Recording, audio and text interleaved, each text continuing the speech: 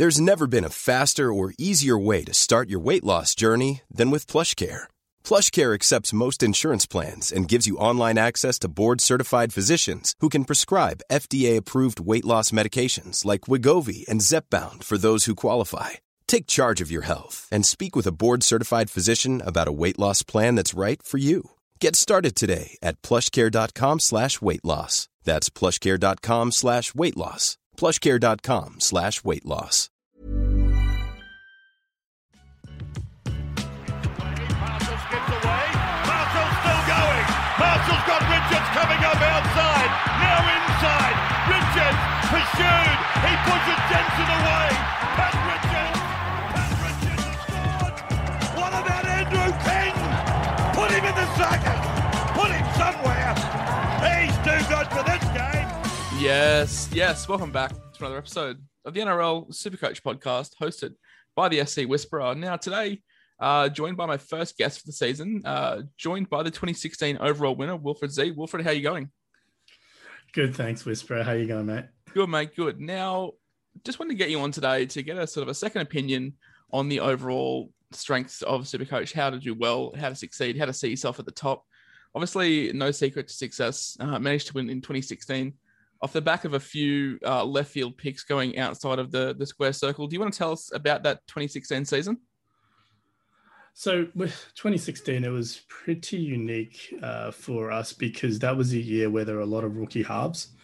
So I took the risk on starting with quite a few of those cheaper guys, and I stayed away from some of the traditional guns that, back then it was the likes of Jonathan Thurston and stuff like that. They came into my team later in the season, but I started off without them early on. I think with my team, this is still back in the day where 3 big buy rounds. Buy planning was important. So it's obviously not as important these days. And I think, that was probably a big part of my success. I planned really well. I nailed all my gun calls from early on, and I took a couple of risks that allowed me to build up bank real quick.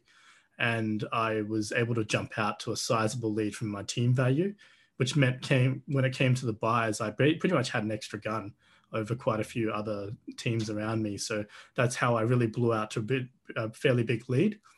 And I guess 2016 was a unique year because I think I came out with a pretty quick start.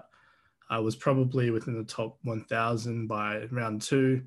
I started off like around 30,000 round 1. By round 3 or 4, I was in the top 100. So fast start is really, really important in Supercoach,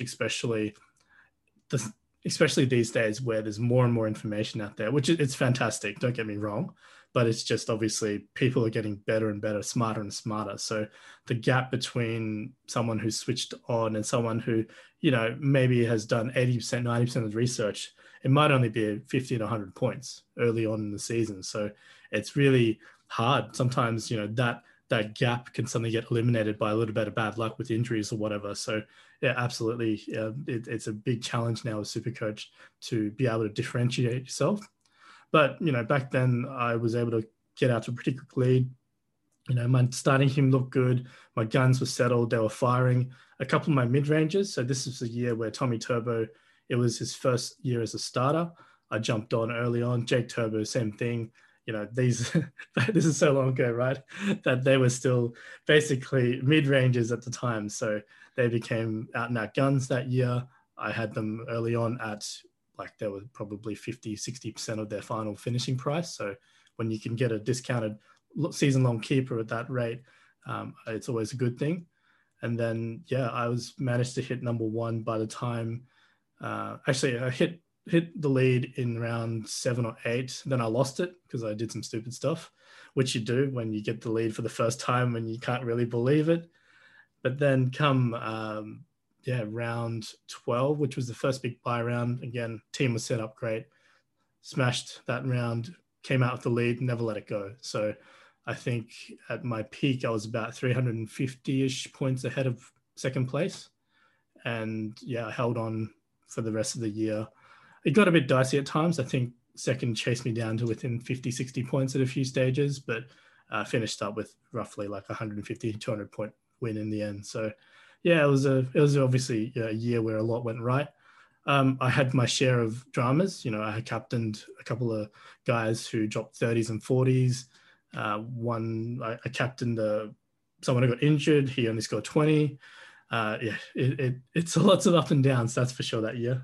Well, that's the thing. It's such a long season, especially this year. We're now back to a full season. And that's one thing I'm trying to reiterate to my guys that follow me. And I'm sure you have the same thought process. Your score at round one is not a reflection of how you're going. There's obviously going to be so many people that play Supercoach for one round, stack their sides, and that's it. So I guess my advice to all the guys out there is don't worry about your rank after round one. It was interesting to hear that you basically were fine sort of after round three. A lot of the guys that I see that win really cement themselves around that bye period. I think that's where a lot of the experienced guys really, I guess, climb up the rankings. Obviously, you get a lot more trades, but you've got to have that bye planning sort of, I would say, 6 weeks out. What do you think? I think with now the fact that we only have 2 big buys, I honestly think it's not as big of a deal as it used to be. So yeah, it's probably good to start looking at it and not be oblivious to it. So obviously with round 13 being this year, I mean, you'd want to at least know which team's playing that round, and it should have a little bit of impact on your starting team, but I wouldn't dive into it so that I'd be, trying to plan my round 13 team from round one. I'd probably have at least maybe 4 or 5, whether it's mid-ranges or guns where you think I want to have them there ready to go so that come round 13, I'm going to have a strong floor already. And then when it comes to, you also don't want to start trading in for round 13 too early, right? Because players get injured and things like that. So honestly, you probably start thinking about it around 5, 6, start planning ahead so you can build bank to get the right guys, and then make as many of the trades for the actual round 13 in, rounds 11, 12, 13 itself. Yeah, exactly. Like a lot of my guys are messaging me saying, "Oh, why have you done bye planning content or Origin stuff?" And I think you hit the nail on the head. It's not as important as it was in prior years. Obviously, when we had those 3 bye periods, it was a bit of a nightmare. Coaches wouldn't play their guns. Obviously, now with the resources, like you said, guys like Wacko Whisperers that are really good with that late mail that know sort of if a coach is going to play a gun or not, sort of helps as well. And that goes hand in hand with the point that you made about more information being out there. One thing I wanted to touch on, I guess, is how important it is for guys to sort of look outside that square box. And obviously, it's all well and good to have a cookie cutter team, but that can only get you so far, don't you think? Yeah, look, I feel like it just depends what your goal is. If you just want to, say, aim for a top 1,000 finish or top 5,000 or something like that, being vanilla or cookie cutter, as you say, is actually quite safe. I think that works really well. In fact, if you just want to be a strong finisher on a year-on-year out basis, for me, I've always been, swing for the fences in the sense that I want to win. So I obviously, I only started playing overall in 2015. So I used to be solely a head-to-head player. I never really looked at overall. And, when I look back at my finishes, I often would still finish top 1,000, top 2,000 still. So you can finish solidly, even though you're a head-to-head specialist. But I felt like back then when you had the 3 big buy rounds, you had to plan and stuff like that. It was quite different the way you'd approach it because I'd burn trades. I would never leave myself trades for the last few rounds of the season, more often than not, which for a head-to-head player, that's like, suicide basically, because you want to have trades for the head-to-head finals. That's a given. You need them if you want to really win. So for me, I would often, just really aim to win. So even like in 2017, 2018, even a little bit 2019, not so much, but so I was, in the top 200 at one stage, mid-season 2017, I was in the top 500 mid-season 2018. And that's where I would go out of the box and make some wild swings and try and make moves to catch up. So even though I'd be top 200, top 500, whatever, I'd still be, 200 points behind first, or top 500 was about 550 points behind the eventual winner, who happens to be my current co-host for my Supercoach Champions podcast that I'm on. That was Guy that year. So, I made quick plug for the podcast. You may as well get it out there now. I figured I might as well. It seemed like a natural segue to it, but no. Look, yeah. So like I said, I made some pretty crazy moves. I traded out Teddy basically one year and I couldn't get him back. And Teddy went on like 100 plus average for the last 6 rounds or something like that. So that just tanked my rank. So I went from 500. I finished the season at like, I think 6,000, something like crazy like that. So if I was aiming just for a top 500 finish, there's no way I'm trading out Teddy. I'm playing it safe, playing it vanilla, and probably taking less risks overall. Yeah, I think you and I share the similar principle. Like the years that I came 59th and 62nd were 2019 and 2017. 2019 made some bold calls. I captained Bronson Jerry the 2 weeks that he went 100 plus, and then sold him the week after. So it's things like that really you need to separate yourself. Like you said, the years that I've gone top 500, top 700, it's the times when I've just sort of kept the pack. But obviously, like you said, you need to take those risks in order to move up the rankings. Otherwise, you can look down and see you rank as 250th overall, but there's really zero chance of you winning. Like you're so far back and your team is just too heavily owned. And that's why I guess people talk about so much about picking the right pods. Obviously, that 2016 season for you, are there any that stick out to you that really set you apart in terms of those low percentage ownership players? I think a lot of 2016 was just that my team was really strong from the outset. Like I'd set it up well. I nailed those couple of mid-rangers who I took, the risks on. The guns I picked, like I started with Teddy, I started with Cam Smith, and I started with Anthony Milford. These were guys who actually, they were priced. You've started with Milford high. Every year since, haven't you? That's such a lie. I started with Milford in 2017, and then 2018, 2019, I didn't. I did trade him in later in the season when he was dirt cheap and stuff. And then 2020, I did start with him. So, there's this constant rumor out there that apparently I start with Milford. I think it's just fun to bag Wilfred on social media whenever we see a Milford article. Like I know I tag you and everything, and anything Milford related, I just love to get around it. But he is such an enigma, isn't he? Like obviously, at his peak, he's one of the best 5/8s in the comp, but at his worst, we know what has come to it. Yeah, look, the reality is that what was so great about him when he was averaging 65, 67, and 70 in 2015 to 2017 was he got the run. He wasn't responsible for kicking.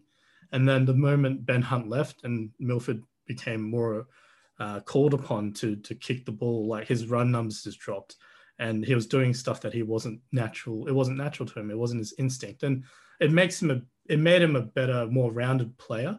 Probably better as an awkward term, because I say that he was a better player in 2017 and 2018 because he learned how to kick a little bit better and the same as Mitch Moses, mate. Obviously, 2 years ago he was one of the best Supercoach halfbacks, but now he's become much more composed halfback compared to what he was, and those highlight reels are put away.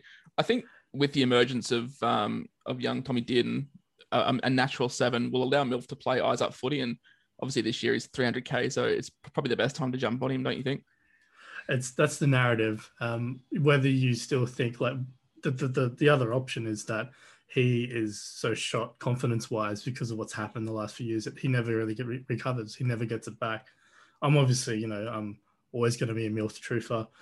So I'm always hopeful that he will get it back. I mean, at this stage, he's not in my team. So shocking. Yeah, I know, right? But look, there's still time. If he plays a trial, he looks good, I might be swayed. But at this stage, he's not in my team. But sorry, to go back to your question, I guess what I did was, because my team was good, I had all the best, or majority of the performing guns, and I was able to look for the pods because my team was already churning out some decent points. So because I'd nailed all the right cheapies and mid-ranges, I could start, ditching the underperforming cheapies and starting to jump on the lower ownership guys. So Cam Munster that year, Billy Slater got hurt and Munster moved to fullback, but I was able to jump on in like round 3 or 4 really quite early before, I think it was another month before a lot of people started getting on him. His ownership was like 3-4% for quite a while. And he eventually blew up for like 150, 160 point score later in mid-season. And like just being well ahead of the curve for that made it really, when you're able to do that and nail your pod call early on, it just sets your team up really, really well to keep plugging out strong scores, basically. That's the thing. Like it's all well and good to plan your team weeks in advance, but there is an element of luck to it, isn't there? You've got to dodge the injuries. You've got to have certain players go off. I know that the year that I went really well was 2019. That was the year Luke Garner burst on the scene. I had him from the start. John Bateman, there was question marks over him. I had him from the start. Charles Nickel-Klokstad, another one people were hesitant on. Held Payne Haas as well. Those first 5 games he was suspended. So there is a little bit of risk taking that you have to get there. But if you look back at your ranking at the end of the year and see that you're 7,000th, but you've made risks, I think it's not a successful year, but you can have a bit of confidence moving into the year after, because there is so much luck that revolves around it. You need your big player. Like you said, you've had captains that only got 20 or 30. So it's all, you can look at the numbers and see what player averages what against what team, but all it takes is a head knock or a twisted ankle and you're done for the week, aren't you? Yeah. And look, that's one part there's always going to be an element of luck there. That's without question. But I still think, like, over the course of a normal 25 round season, good super coaches usually get it together and can, Hi, I'm Daniel, founder of Pretty Litter. Did you know cats tend to hide symptoms of sickness and pain? I learned this the hard way after losing my cat, Gingy. So I created Pretty Litter, a health monitoring litter that helps detect early signs of illness by changing colors, saving you money and potentially your cat's life. Pretty Litter is veterinarian developed, and it's the easiest way to keep tabs on your fur baby's health right at home. Go to prettylitter.com and use code ACAST for 20% off your first order and a free cat toy. Terms and conditions apply. See site for details. Finish strongly if all you're hoping for is a solid finish. But the chances of winning are always so much harder because you just need so much more to go right, not just in terms of your own team selections, your trades, your choices of players and cash cows and all that type of stuff. There's so many decisions you make from round 1 to the end of the season that you've got to get right, on top of being fortunate enough to dodge the injury luck and stuff like that. And I guess what we see is that every winner goes through that. They cop the injuries. They still navigate, bad captaincy calls and things like that. It's just at the end of the day, you just got to get more calls right than everyone else effectively. And yeah, it sounds simple when you put it that way, doesn't it? It is. That's the thing. Like no winner has ever had smooth sailing with the amount of games that footy players play. There's always bound something to go wrong. One thing I wanted to touch on before we wrapped up today is obviously your team building. Now, we're going to get you back on closer to the season to go over your team and try and give the guys a bit of an insight as to how you're thinking. But do you have a set plan in mind? Obviously, my followers know that I'm not huge keen on spending big in the centre wings. I think the front row forward options this year, you can go a little bit lighter. I'd love to hear someone else's thought process on the crop of talent that we have moving forward. Yeah, I think it's always a delicate balance with teams. I feel with the normal season, we're back to having to stretch 37 trades across 25 rounds, whereas I think last year it can be easy to forget that we were really lucky to just be able to trade almost every single round without having to worry about running out by the end. No origin as well. Well, that's it. So I think it's a delicate balance between, just loading up on undervalued players and locking in guys who you're just going to hold for the bulk of the season or, a large chunk of it.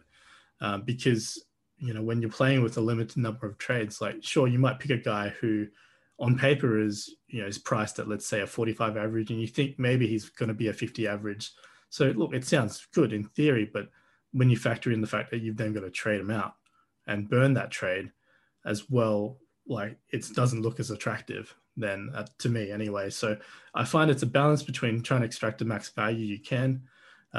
You're right in terms of going with the cheaper center wings. It's often a very safe option because honestly, a lot of the time, you just need that lucky spike, the rookie center wing to crash over for a double at some point, and then you trade them out 2 rounds later for a nice 150,000 profit because they were dirt cheap to start with, and you just needed that one solid score to send their price skyrocketing. So I don't have a cookie cutter approach, generally speaking.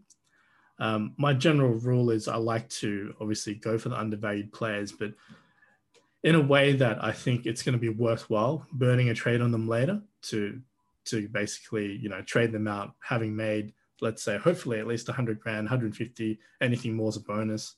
And then going from there. Obviously, there's going to be times where players who maybe they're only going to make 60, 70 grand and you'll have to take that. But like, to me, and I'll use perhaps Matt Lodge as an example. I know there's a lot of hype about him, a lot of excitement, especially since Haas has been suspended for 3 games. But I just wonder, like, is it really going to be worthwhile? So Lodge might get 50 minutes for the first 3 weeks, and that's only one price rise. And what if after that he drops to 30 minutes? What do you do with, like, say, $330,000 Matt Lodge? You know, like, he's might have made that little bit of cash, but then he could go back because he's only getting 30 minutes a game. Like, to me, that's not such a clear-cut question and answer.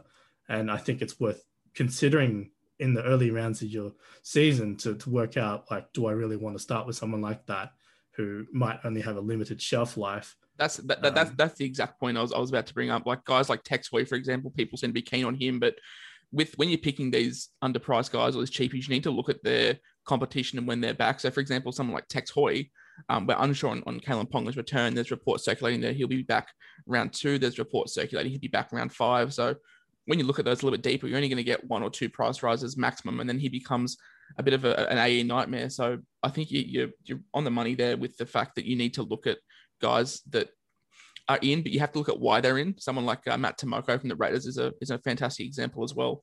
But I think those underpriced guys this year, it seems to be the mid-range options. Obviously, the second row and front row, there seems to be a plethora of sort of guys around that 300K range. And I've made it no secret, my most expensive centre wing right now is Dylan Walker at 306K. Apart from that, there's very limited sort of halves, apart from Cleary and DCE, and 5'8". I'm of the opinion that you need to go Munster or Walker, and even Walker isn't overly impressive when you look at his numbers a little bit deeper. See, I mean, and I take your point with Tex Hoy. Certainly there is a question mark there, but I'm more likely to gamble on a Tex Hoy than a Matt Lodge because of the fact that, you know, let's say Ponga is back in round 6, right? So that's 5 weeks out. Hoy gets to play the first 5 rounds. That's round 3, 4, and 5 that he will get a price rise in potentially. If he gets, say, an 80 score at any point in the first 5 rounds, you're going to see his price jump up a fair bit nicely. Whereas, again, like a Matt Lodge, he might only get 1 or 2 rounds of price rises before, if he's not getting the minutes, and that's a big if. Like, I just don't know what that pack's going to roll out like because we don't know what Kevy's tendencies are. And there's also going to be added unknown of, you know, the first 3 rounds and then introducing the gun that is paying Haas back in to get 60-ish minutes or whatever it might be. It's going to shake things up again. So there's a lot of unknowns for both of them, but I would rather take a chance on the guy who could shoot up in price and make $100,000 in 2 price rises, even if he gets the right kind of start. And look, with him potentially most likely being the first choice goal kicker, I like the night starting draw. There's definitely risk there, but for me, I'm always going to risk a back over a forward if it's going to be a short-term rental like that. And you just mentioned team draws. How important is that for you for picking your side for the first 5-6 weeks? How much do you take stock of how well a team's going? For example, myself, I was very high on DCE, and I still might be if he gets the goal kicking, but obviously Manly don't have the best draw compared to someone like the Titans. So how much stock do you put into looking at the fixtures moving forward? Yeah, look, I don't obsess over it. I think we sometimes can overemphasize how easy a team's strength of schedule should be because, like, and I know of other people have spoken about this before, but rugby league is really hard to predict. You know, teams get better and worse year on year out. Sure, there are a couple of teams that are just the consistent standard, and the Melbourne Storm come to mind. Like every year, they're one of the toughest teams to score upon. So if I'm looking at the draw, usually I'm trying to dodge Melbourne. That's probably one of the things I do. But even someone like the Panthers, sure, their defense was incredible last year. One of the top defenses in the league. But in the past, even just 2 years ago, they weren't of that level. So there's a huge chance that any of these teams in the middle of the pack can suddenly become Panthers-like in the defense, even at the start of the year. And then you've got to, if you've picked and relied too heavily on strength of schedule to guide your starting team, like all of a sudden any edge you thought you had, it's just gone. So to me, I'm more likely to, I might use it as a bit of a tiebreaker, or, if I really think that it's going to be extremely unlikely that a team, say like the Bulldogs, are suddenly going to be a top 4 defense. Not to disparage the Bulldogs, but consistently they've struggled. and they've allowed a lot of super coach points against them. But like, let's say the 2020 Broncos, they were the worst defensive team. Like, do you assume that continues? And if it does, then sure, you can put stock in it. But there is a narrative where all of a sudden Kevy's the coach. He's finally brought back the pride in the jersey. These guys will actually play for each other. They might not be great team full stop, but they're probably not leaking 59, 60 points to opposition teams. So maybe they still lose, and they still might be 0-3 by round 3, but maybe they've lost 18-16, 14-12, or something quite low scoring because they've just been, they're busting their gut for each other in defense. That's the thing. Like, do you take much stock into historical standings? Obviously, there's brilliant stats around that people can go source out that you can find how much a player averages against a certain team. Obviously, Melbourne seem to be the top, but even someone like the Roosters do concede points to certain positions. So it is well and good to look at those advanced metrics. One question I wanted to put here before we finish up for today is, if you had to pick one player outside of the box this year to have in your team, who would it be and why? Do you mean like as a gun or as a... Just, I guess, outside of your Teddys, your Clearys, your Crichtons, who's one guy that would be in your team that would raise some eyebrows? I guess at this stage, I'm considering going cheaper at 5'8" and also at hooker. Just with obviously the recent news for Connor Watson, it sounds like he's going to have a really strong starting role and a fairly set number of minutes. So he could be a really consistent scorer, 50s, 55s, maybe even 60s if he gets the right minutes and he gets to play well. So to me, like I'm more than happy to run one of like Watson as one of my starters. So potentially my 5'8" position could be Watson and Hoy. It's risky, but that's the type of risk I took in 2016 where, like I said, my starting halves were Anthony Milford, a rookie Ash Taylor, a rookie Jackson Hastings, who was at the Roosters at the time. He was goal kicking. And also it was Jordan Rankin for 1 week, and then I swapped him to fullback and I brought in Cody Walker from round 2. So, these guys who are, unsighted, but I took the risk and it paid off, obviously. So, yeah, that's the type of thing. I know everyone's been saying, look, Munster or Walker, lock him in. And I get that, if Munster goal kicks, it's pretty much a no-brainer there. But if he doesn't, and Pappenhausen does, like, I'm kind of thinking, well, maybe that's somewhere I can, take the risk. Or if rather than at hooker, like everyone's been saying, Damien Cook and Little or someone like that. But I'm thinking maybe I could go, say, Connor Watson and Little, or, something like that instead. And it's a risk because I'm not gunning up with Cook or Grant or Coruscant, whatever it is, but I'm taking the risk that a $288,000 Connor Watson can fill a spot in my 17 and come to 80% of the production of someone like a Damien Cook, potentially. If Watson can average 60, for example, Cook averages maybe 70, 75. So yeah, he's losing out in points, but I've matched or like 80% of the production for basically 320 grand, 340 grand less. So, and that's the thing. You can use that cash then free up your reserves too. So you're not stuck playing a Sean Bloor or a Jordan Ricky. You can play someone like a Tupanua, for example. You can use that cash to upgrade. We share a very similar thought process on the hooker position. I have gone Watson and Little for now. And if Munster doesn't kick, then I might just run Dylan Brown and maybe Matt Moylan. But yeah, look, it's good to bounce ideas off one another. Wilfred, just before we finish up, where can people find you and your podcast if they want to give that a listen? Yeah, so the podcast is called Supercoach Champions. We're on Apple, iTunes, Google, Spotify, all the major ones. So you can also find us on Twitter. My Twitter's account is @CatfishSC. The podcast where we'll tweet out links and stuff like that is at @NRLSC_champions. But yeah, and your podcast is a bit of a longer one for listeners, isn't it? Yeah, that's right. So we, at this stage, we're putting out one episode a week, around 40 to 50, sometimes 60 minutes. And we go into a fair bit of depth.